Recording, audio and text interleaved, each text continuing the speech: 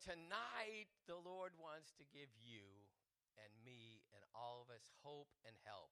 Write that down, because we could use a healthy dose, couldn't we? You got something on that makes you want to have some hope? You got something going on that makes you need help? Listen in.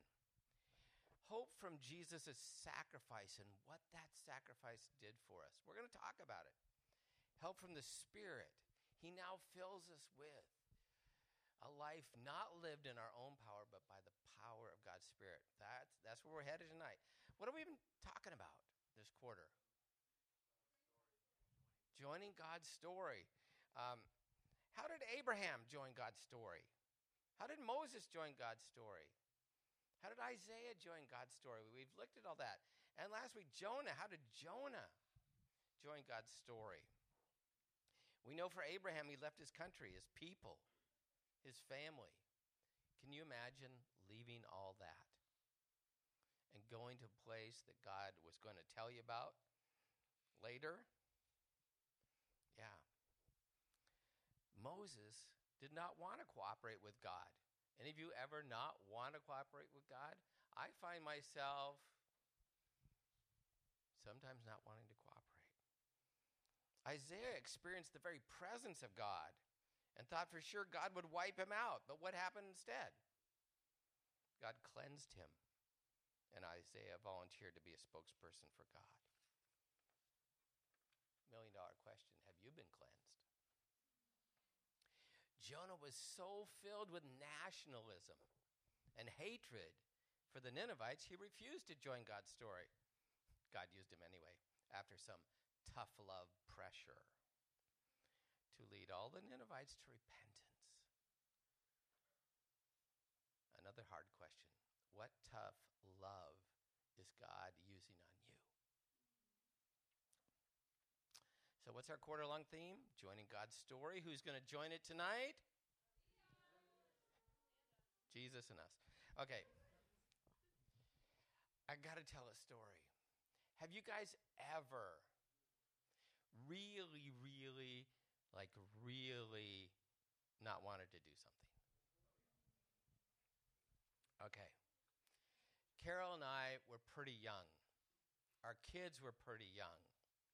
And Carol volunteered me to work an 8-hour shift on my one day off a week to raise money for the Ellensburg Christian School, which we helped start.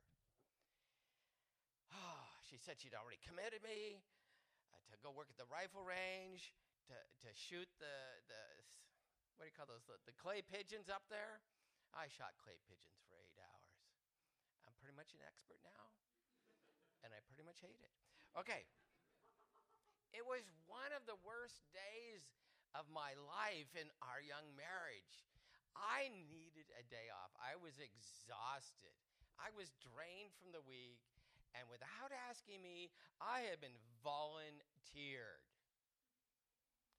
Whew. I think I eventually forgave Carol. And I think she learned that she needed to ask me first in advance before she committed me. I really didn't want to serve the Lord that day. But we ended up with a pretty good reward of earning a lot of money for the Christian school. So I guess that was pretty good. Did you know life is going to be filled, not just punctuated, but filled with lots of stuff we don't want to do? I don't know why they don't teach you that in kindergarten and in first grade and second grade and get us ready for the reality. There's just stuff we don't want to do because we are I don't want toers. Did you know that about yourself? Your life motto is I don't want to. Think about it for a minute. Maybe this week, try to watch yourself. How many times do you say I don't want to? Yeah. So perhaps the most difficult part of the story was forgiving Carol as a young husband. But who was I not to forgive her when God had forgiven me for all of my sins? Yeah. Transitioning the story into the message, did Jesus ever have to do something that he really, really, really didn't want to do? Turn with me to Matthew 26, verse 36. And we're going to read a story about Jesus in the Garden of Gethsemane. Anybody been there? Right across the Kidron Valley from the eastern gate of Jerusalem? Olive groves? Okay. Starting verse 36 of Matthew 26. Then Jesus went with his disciples to a place called Gethsemane. And he said to them, "Sit here while I go over there and pray." He took Peter and the 2 sons of Zebedee along with him, and he began to be sorrowful and troubled. You ever been that way? Then he said to them, "My soul is overwhelmed." How many have ever felt that way? Whew. "My soul is overwhelmed," Jesus said, "with sorrow to the point of death." Now, I don't know about you, but that sounds like a lot of sorrow. "Stay here. Keep watch with me, guys." Going a little farther, he fell with his face to the ground, and he prayed, "My Father, if this is possible, may this cup be taken from me. Yet not as I will, but as you will." Then he returned to his disciples, and he found them sleeping. I wonder if he kind of used the kicking method. I don't know. Couldn't you men keep watch with me for just 1 hour? He asked Peter. "Watch and pray so that you will not fall into temptation. The spirit is willing, the flesh is weak." He went away a second time and he prayed. Listen to what he prayed. "My Father, if it is not possible for this cup to be taken away unless I drink it, may your will be done." When he came back, he again found them sleeping because their eyes were heavy. So he left them, and he went away once more, and he prayed a third time, saying the same thing. Then he returned to the disciples and said to them, "Are you still sleeping and resting? Look, the hour has come. The Son of Man is delivered into the hands of sinners. Rise, let us go. Here comes my betrayer." You ever really thought about this story? This is a story wherein we learn that Jesus really, really, really does not want to go to the cross, to be brutally crucified. This is not the Garden of Eden, not the garden of love and well-being, but this is the garden of terror and extreme choice for Jesus. What does Jesus do? He's in the garden. He's taken his guys with him for support.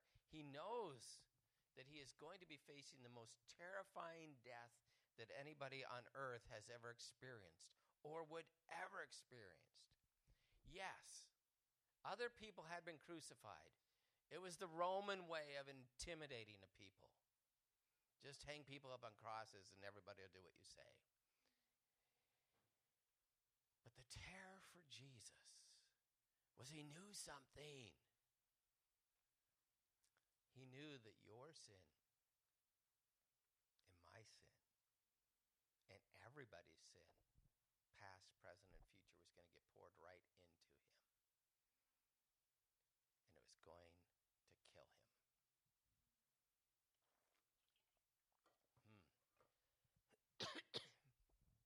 Look at verse 38. "My soul is overwhelmed with sorrow to the point of death." What's Jesus going through? Let's try to understand it. Sorrow is defined, I looked it up, as deep distress caused by loss. Sorrow is deep distress caused by loss. Jesus lost a bunch of things, at least 4 that I counted. Number 1, he lost all his friends. He had developed a 3-year friendship with some guys that he loved, and they loved him. They were close. His death would mean he lost all that. What else did he lose? That close, intimate relationship with his Father. Listen to this next line. The closest relationship that has ever existed in the history of relationships. A perfect relationship. A perfect relationship between God the Father and God the Son and the Spirit.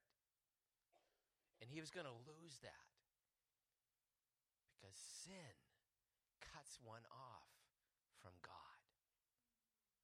He was going to be cut off from God.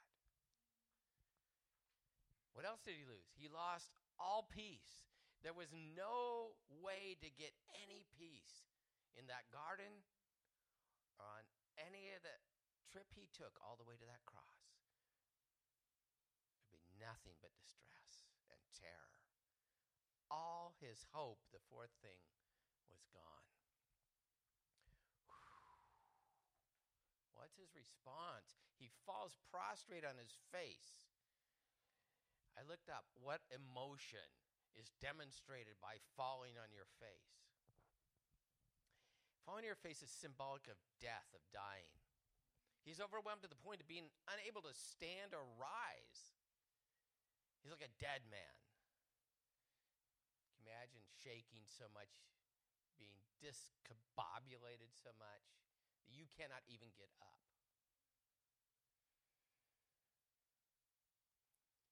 What else? What other emotion symbolized by being prostrate on your face? Complete submission to another. Then there's this whole cup thing that he prays.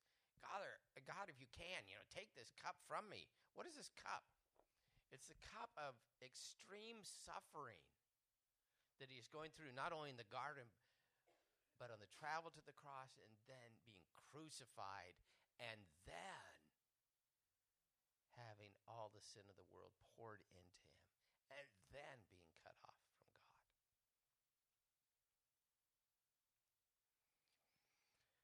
Whew. Are you in the garden with him now? Are you getting an idea of what he is going through? Think about this for a minute. When we grasp the cost the garden was to Jesus, we can begin to embrace the cost it is to us of our obedience to live this new life he is giving to us. Next slide. Did you notice the change in his prayer from verse 39 to 42? In 39 he prays, Father, if it is possible. What's the next time around? Something has happened. He says, if it is not possible. He's realizing, it's dawning on him what must be done. So why does he keep praying? Was he like us, just not wanting to do what God wants us to do? Or was he like us in our best moment when we want to do the right thing but have no strength to do it? Or perhaps Jesus was moving from I don't want to I must do this.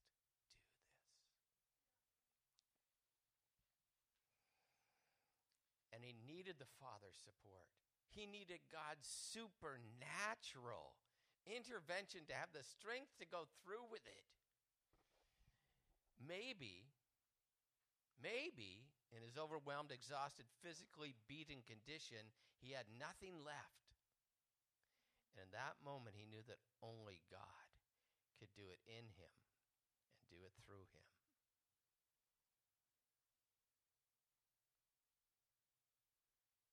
Do you ever find it very difficult to go on? Do you maybe sometimes just give in?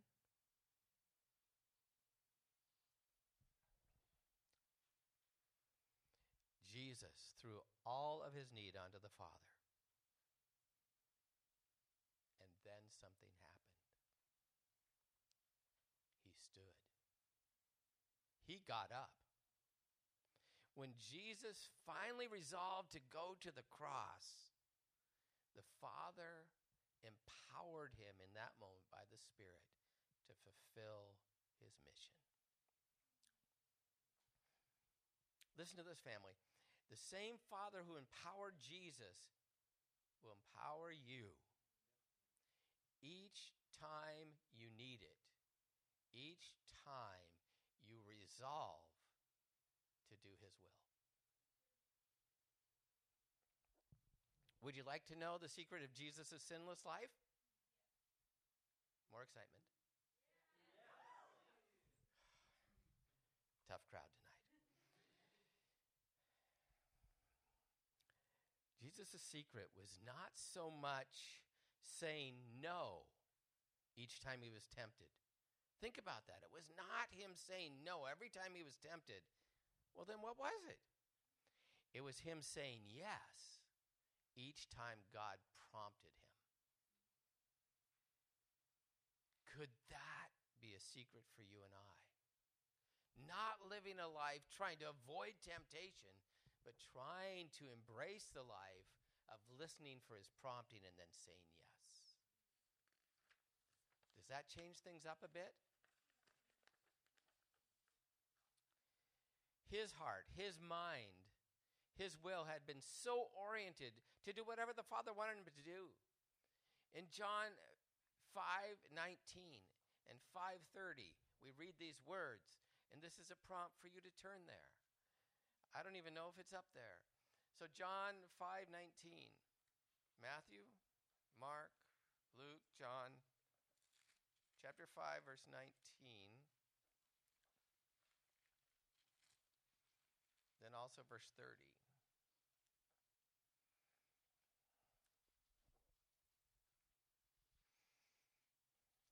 What does 5:19 say? Go ahead.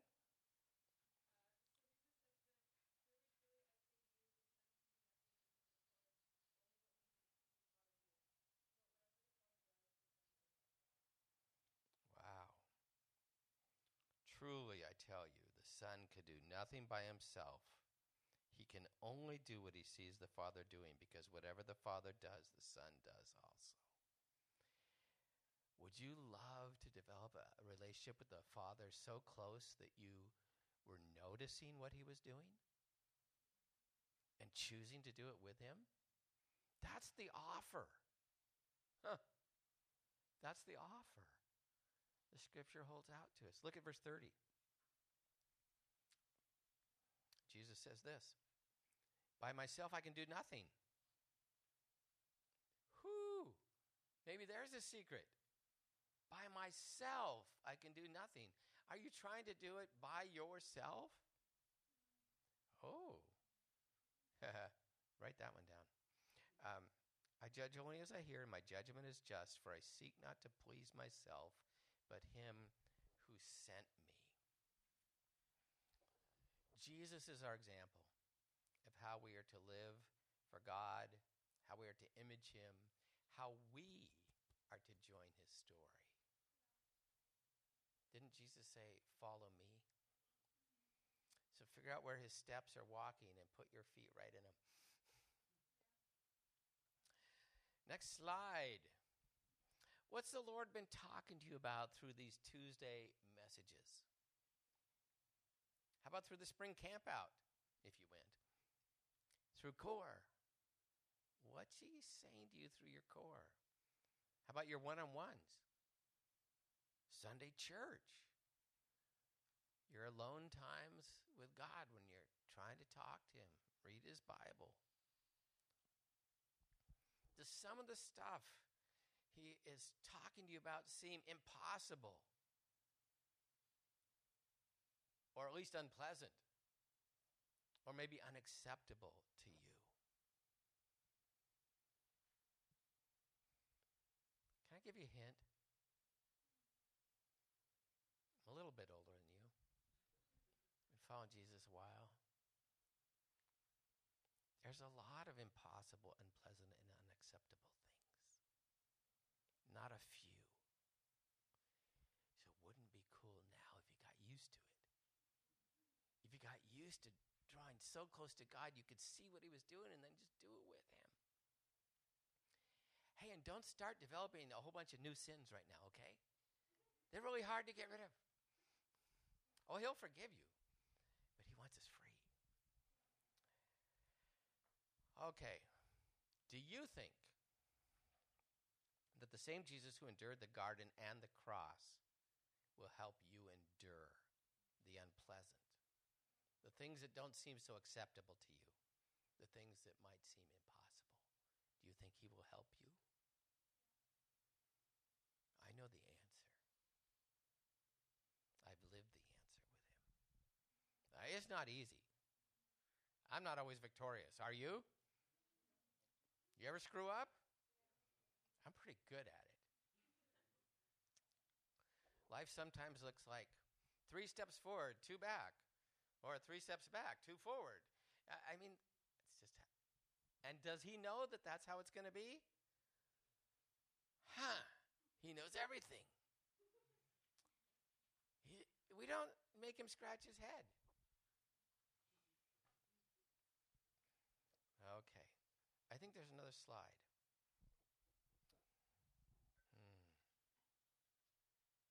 What did Jesus' sacrifice accomplish in the God's story, in the story that God is inviting all of us to join? What happened on that cross? Well, a bunch of stuff. I'll talk while you write it down. And if you're so inclined, turn to Isaiah chapter 53, 5 and 6, because I think this says a lot about what it accomplished. Jesus going to the cross. Isaiah 53 verses 5 and then verse 6. This is the prophet looking forward way into the future to the time when Jesus would go to the cross. This is what he says. He was pierced for our transgressions.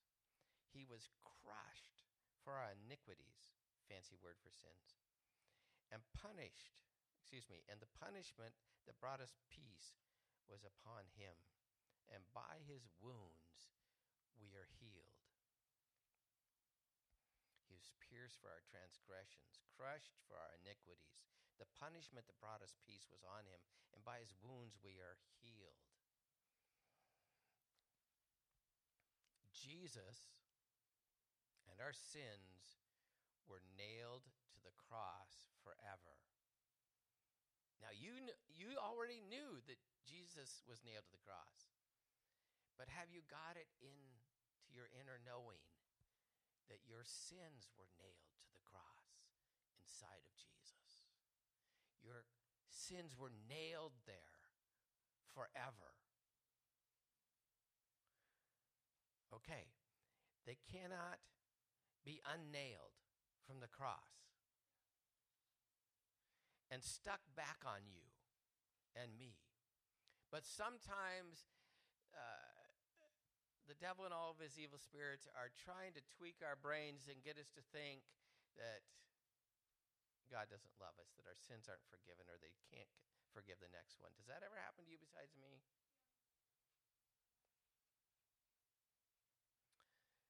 He was crushed for our iniquities. Our sins crushed Jesus to death.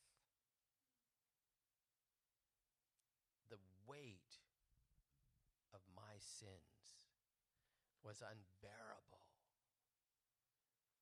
The weight of your sins, the world's sins, was unbearable, and it killed him.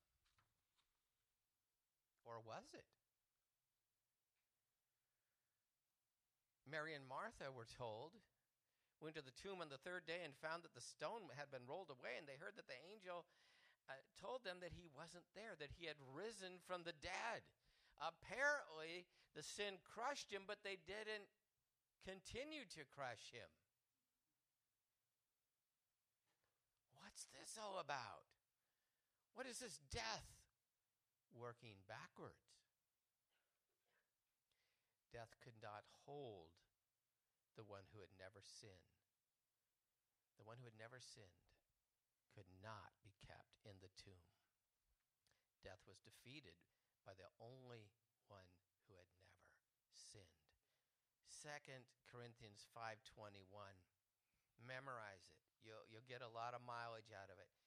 He who knew no sin became sin for us, that in him we might become the righteousness of God. Jesus was wounded for my healing, wounded for your healing. And like Melissa said last week, we're all dying from the chasm and the cancer of sin, but not anymore. When we believe in Jesus, we are healed of our sin problem. Our cancer of sin is cut out of us. The Apostle Paul says it this way in Romans 6:6. Romans 6:6. Our old self was crucified with Jesus in order that sin's dominion over the body may be abolished, so that we are no longer slaves of sin. The chemo of the cross killed our sin. It's gone. The cancer is dead. Family, you are forgiven. You are in right standing with God. Right now, forever. People, we're set free from slavery to sin. It does not have to rule over us anymore. What else did Jesus' sacrifice accomplish? It erased the gap of separation between us and God. Isaiah 59, verse 2. Isaiah 59:2. Our iniquities, the verse says, separated us from God. Our sins have hidden his face from us. But Jesus was pierced. Jesus was crushed and wounded for us to delete our sin. And then the trash was emptied. And then the cash was ejected. Capiche?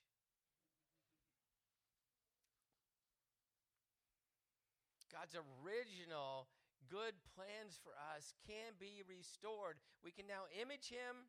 We can now rule with him on this earth. What did Jesus' sacrifice accomplish? It altered the death penalty issued to all humankind in Genesis 2:17, where God says, hey, you can eat from any tree in the garden, but there's this one tree that I don't want you to eat from. Just don't do it, because if you do, you will die. The Garden of Eden story tells us that disobedience to God leads to death. But what does Romans 6:23 say? It puts it this way. Yes, the wages of sin is what? But the free gift of God is what? Eternal life. Sin gets swapped for eternal life. What is God saying to you? Is he poking around? He's poking around in me. I hope he's poking around in all of us. Are we listening? How did Jesus' sacrifice change things for you and I? Write this down. It changed our death penalty into eternal life.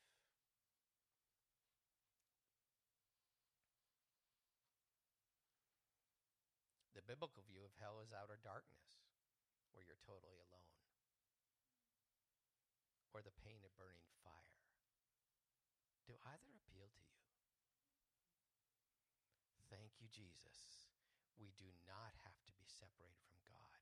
We can choose to be forgiven and align our will with his and live forever. But there's more good news. What power does Jesus give us now that he's been crucified and resurrected from the dead? Woo! Yes. How does he enable us to overcome old patterns of sinning? The Holy Spirit. How does he empower us to complete the task that God has put before us? The Holy Spirit. How does he help us live with ourselves day in and day out? Holy Spirit. How does he help us live with our neighbor day in and day out? The Holy Spirit. You know what it says in Luke 24:49?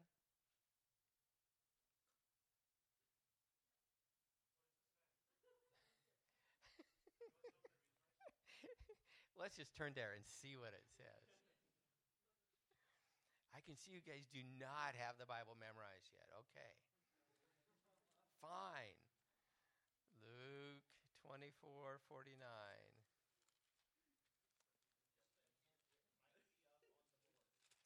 Seriously? Oh, man. Can't pull anything over on you guys. He told his disciples, this is what is written. The Messiah will suffer, rise from the dead on the third day, and repentance and forgiveness of sins will be preached in his name to all nations, beginning at Jerusalem. You are witnesses of these things. Aha, verse 49. I'm going to send you what my Father has promised, but stay in the city until you've been clothed with power from on high. He has given us the ability to seek and to receive the power of God himself. Are you seeking? Are you receiving? Did you know that Ephesians 5:18 says this? Don't get drunk on wine, which leads to debauchery. Instead, be filled with the Spirit. God knows that we often leak, so we need to be filled again.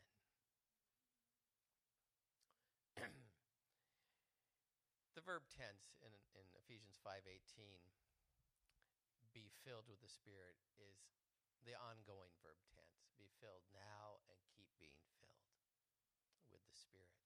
So that means you need to seek and receive, seek and receive, seek and receive. Third thing, Romans 8:13 shows us how very much God is playing for keeps. It says in Romans 8:13 that if we follow the leading of our sinful nature, we will die. But if by the Spirit we put to death the misdeeds of our sinful nature, we will live. Put to death. We get to kill something.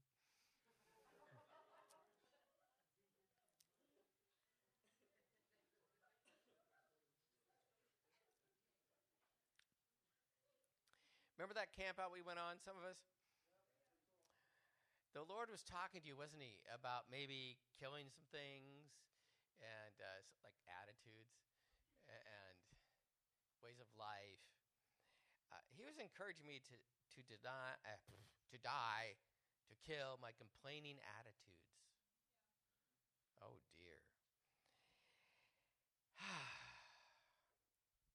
And to realize his answers are way better than mine, and his timing actually does work. What was he prompting you to die to, or what is he prompting you to die to? Okay, we're almost done. But I just have to show you Richard Scarry's Pig Will and Pig Won't. I've been married to an elementary school teacher for a long time. Some of you elementary ed people might know about Richard Scarry in this great book. Well, I wish we could read the whole book, but I can see my time is up. Let it suffice to say that Pig Won't never did what his parents asked him to do. They asked him to take out the garbage. He said, I won't. Said Pig Won't. That kind of a thing. Pig Will, they asked him, to wash the dishes, and he says, I will. The book is full of things that they will and they won't. Oh, great literature. I love that book. I can relate to it. Any of you? By the Holy Spirit, Pig Won't in us becomes Pig Will. Get it? Okay. Oh, you got to write this stuff down too. I mean, this just took me forever, okay? We're almost done. Just write it down, okay? Not, you're going to do it. Jesus took one road out of the garden. Can you get that down?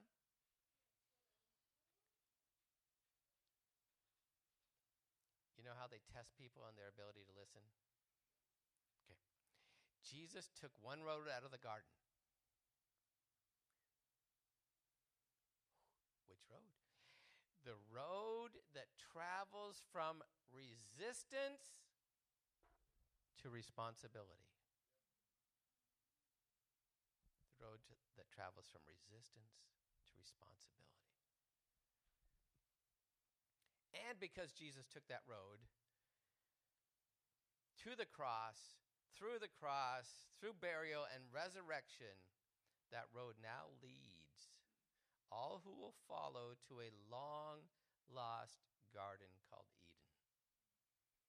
We've gone from Gethsemane to Eden tonight, where we will enjoy peace on earth, real responsibility for ruling the earth with God, the removal of the serpent forever, an endless life without sin, without temptation. The good deeds that God has planned for us to do on earth can now be fulfilled, like it says in Ephesians 2:10. We were created as God's workmanship to do good deeds, which he prepared in advance for us to do. And the Spirit enables us to cooperate with God's will. Think about the choice in the Garden of Gethsemane. What is God's Spirit telling you he will do to help you cooperate with that Father's will tonight? He will help you. And finally, the Spirit enables us to add the character of Jesus to where we can image God. Galatians 5:22, love, joy, peace, patience, gentleness, kindness, goodness, faithfulness, and self-control. In conclusion, you guys are good to stick with me the whole night. I knew I would go 9 minutes long. I kept cutting and cutting and cutting. Okay. In conclusion, what did the Lord say to you tonight about the hope he has for you? There's not going to be a slide up here. You have to write them down. What did the Lord say to you about the help he has for you? The hope and the help. What did he say to you about saving you from your sins? What did he say to you about difficult choices? As the worship team comes, write them down. Have real conversation with God about it. Ask him to empower you by his Spirit to deal with it.